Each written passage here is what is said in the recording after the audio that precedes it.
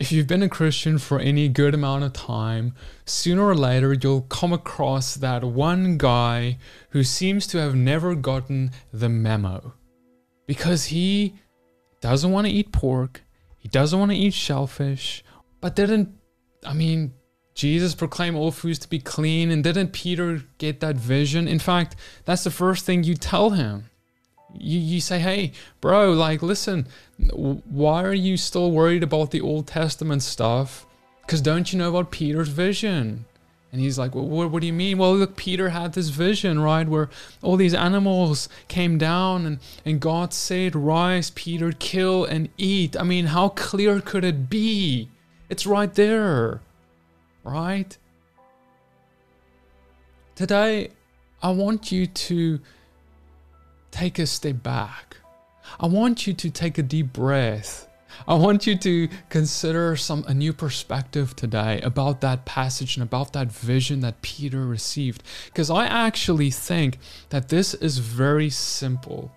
I actually think that Peter's vision is very simple, not because it's easy to interpret a vision, because visions are hard to sometimes understand. If you've ever had a dream from God or a vision from God, oftentimes it's very metaphorical, it's abstract. But in this vision, God tells Peter what it all means. He spells it out for him, literally. And I want you to come on a little journey with me under the condition that you'll take off any previous religious glasses and perspectives on what you think this says. And let's just look at what it says with new eyes, with a new perspective, kind of starting from the ground up, as if you've never read the passage before. And let's ask the Holy Spirit to show us the deepness and beauty of this passage. Because the thing is, brothers and sisters, what's really broken my heart is that it's such a beautiful, powerful passage, but people from all sorts, no matter what side of the camp you're on, whether you believe we can eat unclean food or whether you believe we can't eat unclean animals, whatever camp you're on, many camps are missing what this is all actually about. And so let's look at what it's actually about. Let's dive right in. So I'm going to start off here in Acts chapter 10, verse 9, and we read this. The next day, as they were on their journey and approaching the city, Peter went up to his housetop about the 6th hour to pray. Okay. And he became hungry, and he wanted something to eat. But while they were preparing it, he fell into a trance and saw the heavens open and something like a great sheet descending, being laid down by its four corners upon the earth. In it were all kinds of animals and reptiles and birds of the air, and there came a voice to him saying, "Rise, Peter, kill and eat." But Peter said, "By no means, Lord, for I've never eaten anything that's common or unclean." Okay, two things. First off, Peter's getting a vision, and this vision he is receiving it started with him praying. It says at the 6th hour he went to pray on the rooftop. So it tells us that intimacy with God is where he speaks to us and even can give us visions. Okay, but in this vision, right, he sees the animals come down and God's voice says, "Rise, Peter, kill and eat." Now, like I said earlier, well, it seems really obvious. It seems that God is saying, these animals are dropping down, you are now supposed to eat them. But Peter's response is intriguing. He says, "I have never eaten anything common or unclean," and he says, "I will not do this." He rejects what he initially thinks this may mean. On first thought, he thinks, is God saying I should eat these animals? And he says, "No, I cannot do that." Okay? And that's strange. Let me tell you why. Peter has been with Jesus. Peter has been walking with Jesus for years at this point. Jesus has ascended by now, right? And Peter never got the memo. You could just think that, with them eating together and drinking together and being together all the time, that at some point Jesus would be like, "Hey, Peter, oh, by the way, you can eat what you want, man. Don't worry. We've got pork tonight. We've got our shellfish tonight. It's okay, man. Chill out." But that never happened. Okay? Peter is still under the impression after the resurrection of Christ that he cannot eat anything unclean. That's what he is saying. Okay? And the second thing we need to understand is that he was confused by this vision. Now, if the guy who receives the vision, okay, the one who saw it with his own eyes, not me or you who's just reading it from like what he's saying happened, but he's the guy who saw it. If he is saying, I don't know what this means, no, I cannot do this, I am confused by this, then we should not be quick to be like, what do you mean, Peter? I know what this means. No. We should wait on the Lord to show Peter what this means. We can't jump to conclusions if Peter, the guy who received the vision, is confused. So before we make any kind of decisions on what this means, the writer is basically telling us, stand back, wait, because God is going to show Peter what's up. So let's read on, verse 15. It says, and the voice came to him again a second time. What God has made clean, do not call common. This happened 3 times, and the thing that was taken up at once to heaven. Now, while Peter was inwardly perplexed as to what the vision that he had seen might mean, behold, the men who were sent by Cornelius, having made inquiry for Simon's house, stood at the gate. Okay, so we see now that the voice of God comes and says, what God has made clean, do not call common. Now, the big question that's going to clear everything up for us is really this. It's, what is he talking about when he says what God has made clean? What is he talking about? Is he saying God has made animals clean, do not call them common? Or is he talking about something else? This is the question. And it says, to give us a hint on what God is talking about, what this thing is he has made clean, it says in the next verse, this happened 3 times. 3 times the vision basically repeated itself. We're going to find out soon what that refers to. And again, I want to emphasize again how Peter is inwardly perplexed at the vision still. He's confused as to what it means. So at this point, we need to be confused too, basically, until further revelation is given. When we get visions, we pray for interpretation, and God gives the revelation. You don't just jump to conclusions. When you get a dream from God, even if it seems obvious, it's oftentimes not obvious, because these things, dreams and visions and prophecies, they all require supernatural interpretation given to you by the Father. And if you just jump to conclusions, you'll often miss what he's actually trying to say. One of the big things is, why is Peter confused? Why can't Peter just jump to conclusions? Well, first off, Peter knows better than to jump to conclusions with dreams and visions. He is a person who understands that dreams and visions are abstract and metaphorical oftentimes and require interpretation by the Lord. But secondly, he also understands that God is not about to abolish his own law. And it would be weird for God to do so, because God has never done that before. And this would be the first time that has ever happened if God is now about to abolish Leviticus, where the unclean food is determined. So this would be a big jump, a big leap for God to do such a thing. That's why Peter is shocked by it. So let's now see what God shows Peter. In verse 19 we read now, and while Peter was pondering the vision, because he's still confused, what does it mean?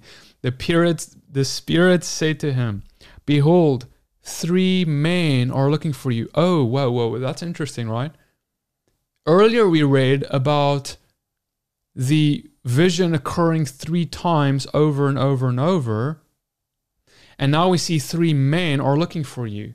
So could it be that this vision of what we should not call unclean has got something to do with these men standing by Peter, who are now looking for Peter?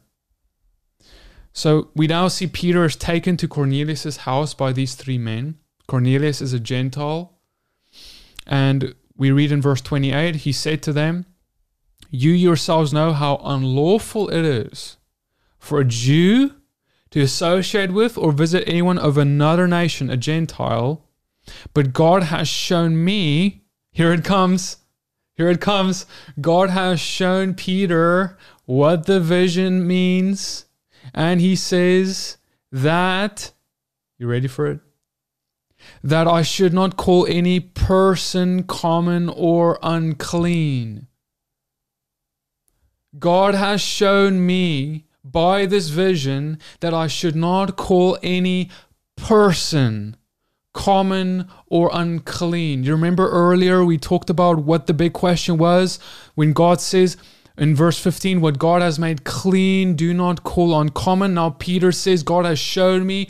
God was talking about people that I should not call any person common or unclean. Now what's the big deal? Why is this a big deal? Why does God have to show Peter this?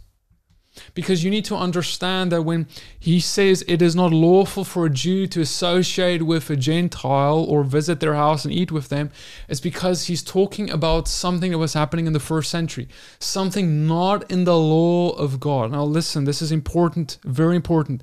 The law, the Torah, the law of God and the Bible never says that a Jew can't associate with or eat or be with someone of another nation. That's not in the Bible.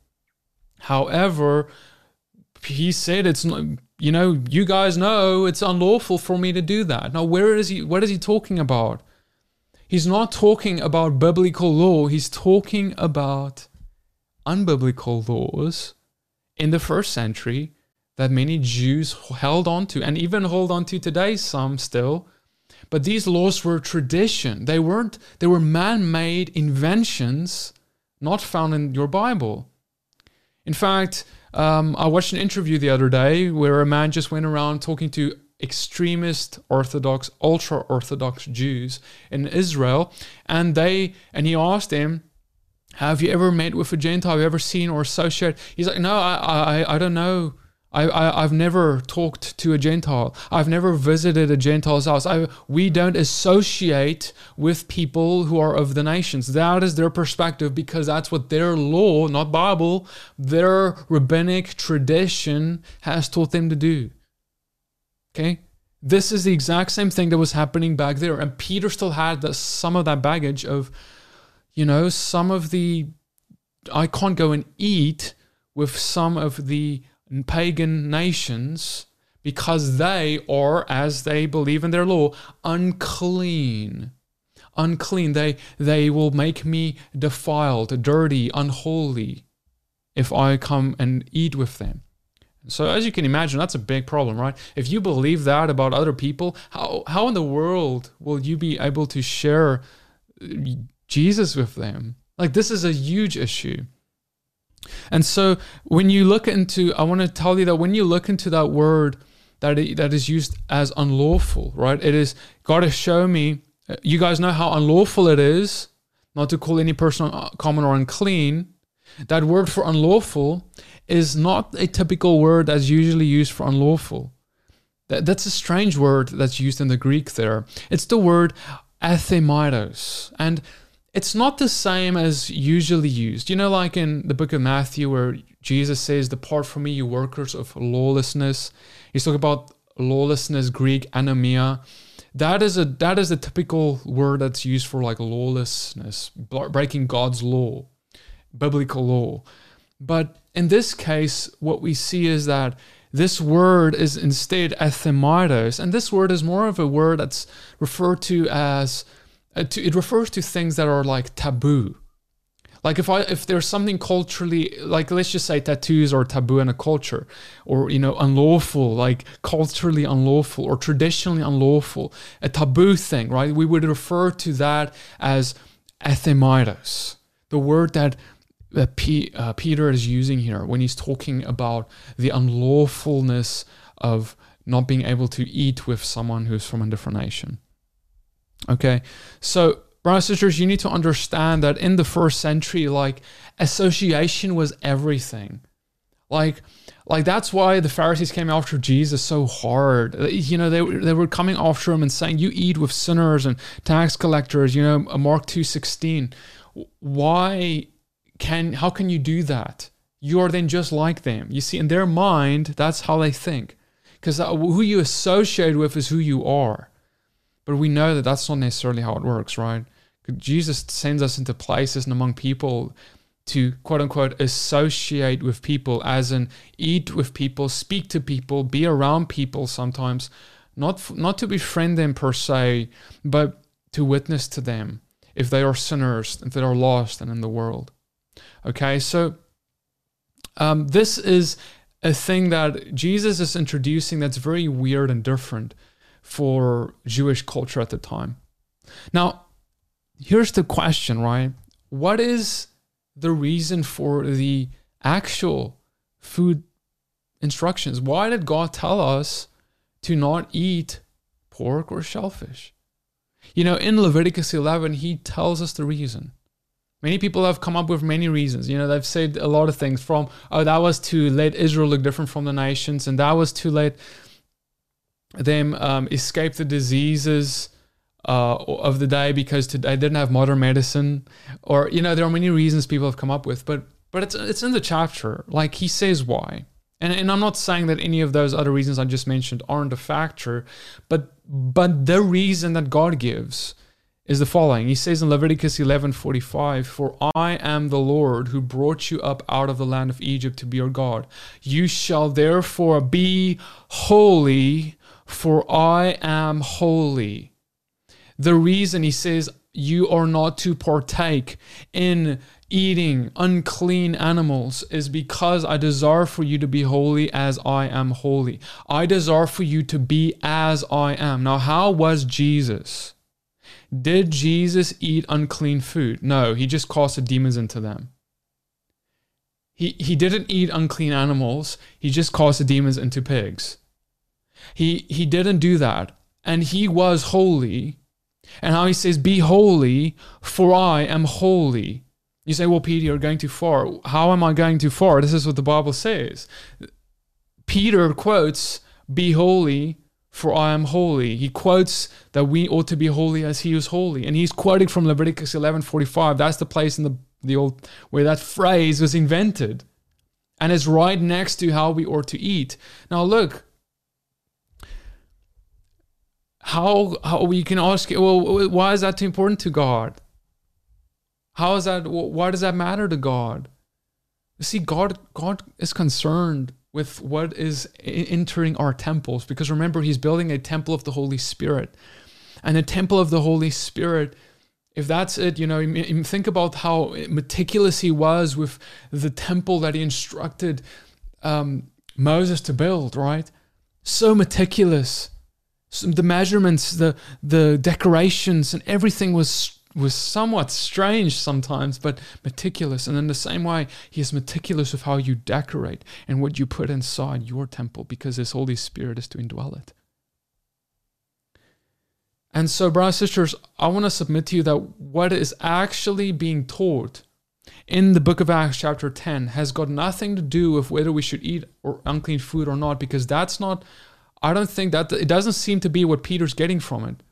It's got everything to do, however, with who you can associate with, who you can eat with, who you can enter, whose house you can enter. And this is a big deal, because even today, people oftentimes they'll say, oh, look, that pastor, he entered the house of this other guy and we don't agree with him because he's a false prophet. But how do you know that pastor didn't enter that guy's house to instruct him in righteousness? It's dangerous to just throw stones and accuse, because that's what the Pharisees did. They accused Jesus of dining with tax collectors and sinners, but yet why was he there? He said, I do not come for those who are healthy, but the sick. And so that's what we are supposed to be doing. So we shouldn't judge Christians for entering houses of sinners, but our hearts have to be right in trying to reach them, and that has to be the reason.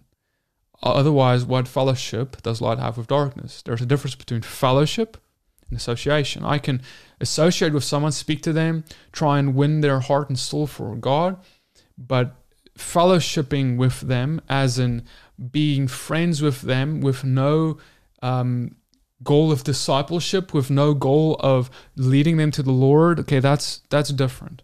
And that's not good, okay? And what is the result of this vision, of this fruit? What does it produce? What's the point of it all?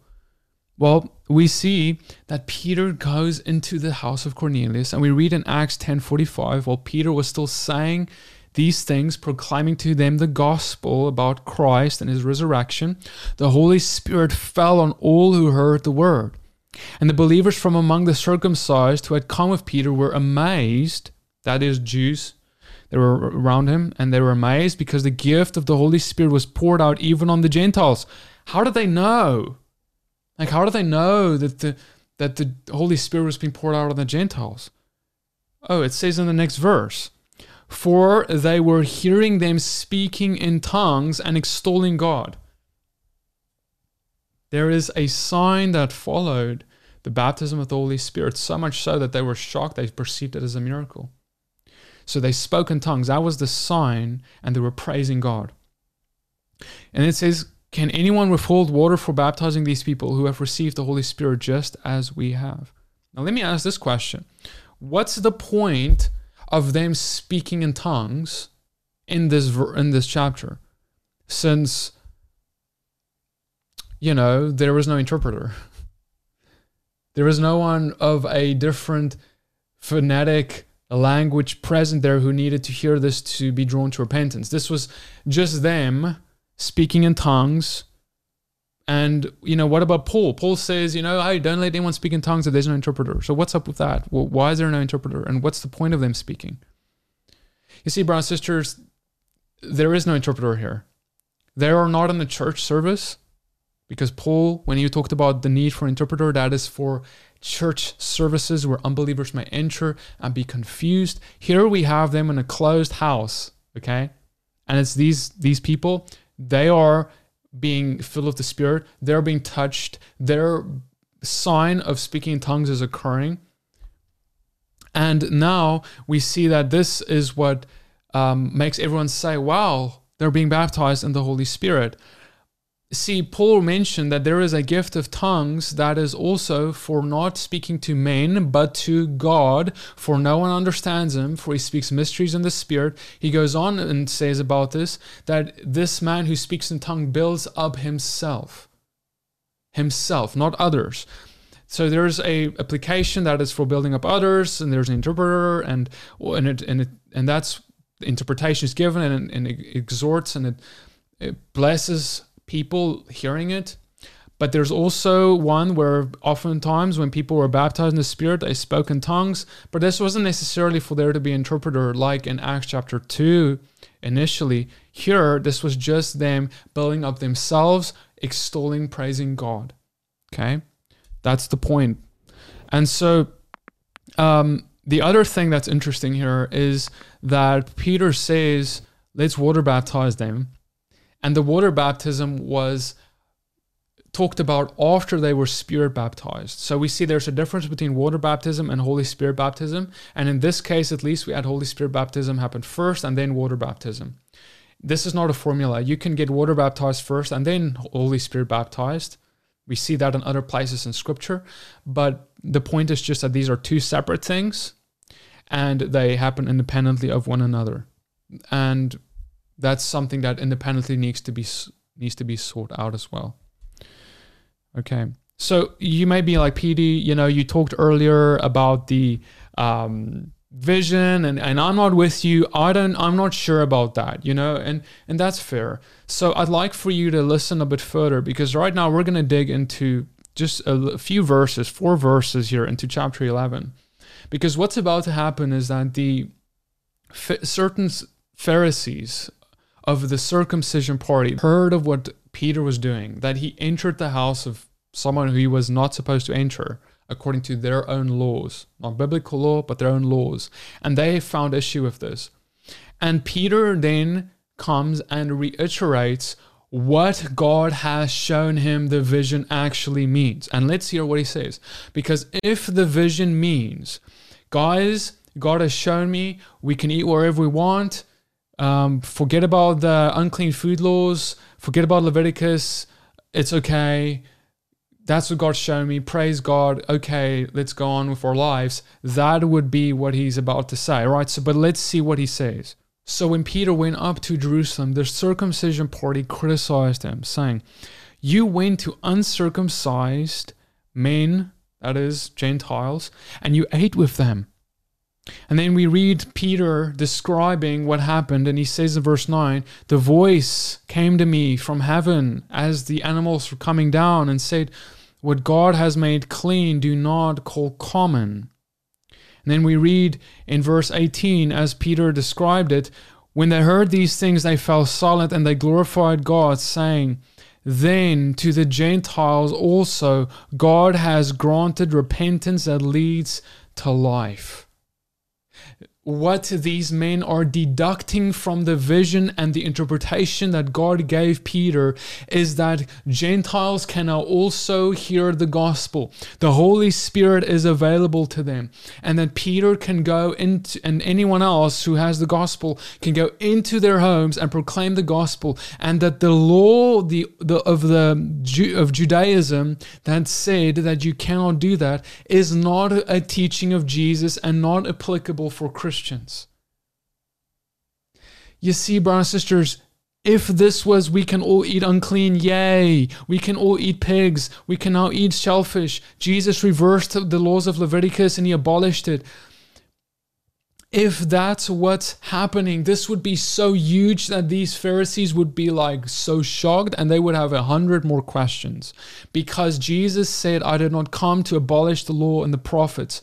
And the problem with this all would then be that if Peter's vision was to abolish a part of God's law, this would be the first law ever to be abolished, and this would bring question to his vision, because if we get a vision and that vision or dream is in contradiction with God's law, and it tells us to abolish God's law, that dream or vision is not from God. Read Deuteronomy 13 and you'll read how God warns us. If someone who does miracles, a prophet, one who gets dreams or visions, comes to you and says you need to get away from God's law, don't do that. You don't need to worry about God's law. That man is a false prophet. Now, you see, these men know Deuteronomy 13 better than you and me, like the back of their hand, because they know the Torah and prophets well. And they would not just be like, "Oh, this is all fine, Peter." But see, that's not what they're getting out of this, because Peter never said once, "Guys, we can eat whatever we want now." But what Peter does say is, "God has shown me that we shall not call any man common or unclean." That's what Peter got. That's what the Pharisees, who were believers, got. And that's what me and you should be getting. And if we try and say something more of this, that this is telling us something more that's just not being said, we're reading our own interpretation into a dream and a vision. That's weird. That's not how you do dreams and visions.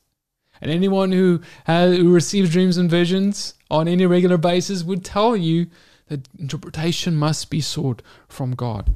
So this teaching in Acts 10 and part of 11 was all about God showing us that we should not be afraid of reaching nations or people who we may consider unclean, but that the gospel is for all. It was not about God saying, "I want you to get a new teaching about a new diet that I'm giving you."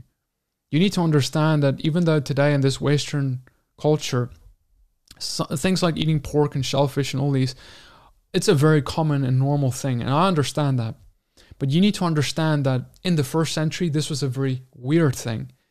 You need to understand in Leviticus 11, it was called an abomination by God for people to eat unclean food. So when you go to the first century, when people are still being obedient to God in this way, for the most part, it would be extremely weird for you to go and eat pork.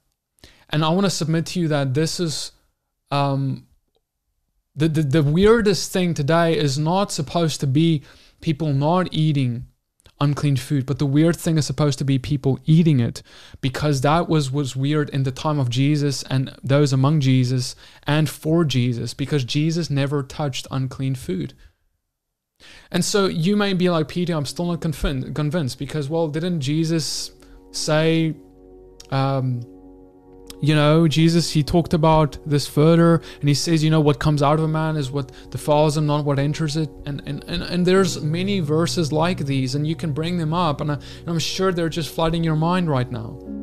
Now, if you're interested in, if let me say it like this, if what I have said thus far have been like, I'm not sure, but I've never thought about it this way, I've never seen it this way, and if you have at least 1% of curiosity about this, please go into the next teaching that I'm about to send you to. And that is called Why Jesus Casted the Demons into Pigs. In that teaching, I go into every single verse about Jesus talking about unclean food, and I explain what Jesus really meant. And I promise you that at the end of it, you'll have a few things to chew on if you prayerfully go to the Father with these things. Don't trust me. Don't take my word for any of this. Go to the Father, pray about it. But don't just ignore it because your pastor has told you otherwise, or someone else has told you otherwise, because ultimately you're going to stand before God one day, and I'm going to stand before God one day, because I was told I've been taught other things before. I've been taught many different things, but when I looked and read the verses myself, I found, well, wow, God. And then I go to all the other, but what about this verse? But what about that verse? And then I found, well, look, guys, there's an explanation for many things that many of us haven't seen when we read them through our religious glasses. Take them off and look clearly, and you will see the Jesus of the Bible, the Jesus who followed his Father's instructions. So go watch that video if you're interested. I'll link it in the description of this video and up here. If this teaching has blessed you, subscribe, like, and share it with your friends. And tune in for our next episode in the Acts series as we dig into these amazing verses in the Bible.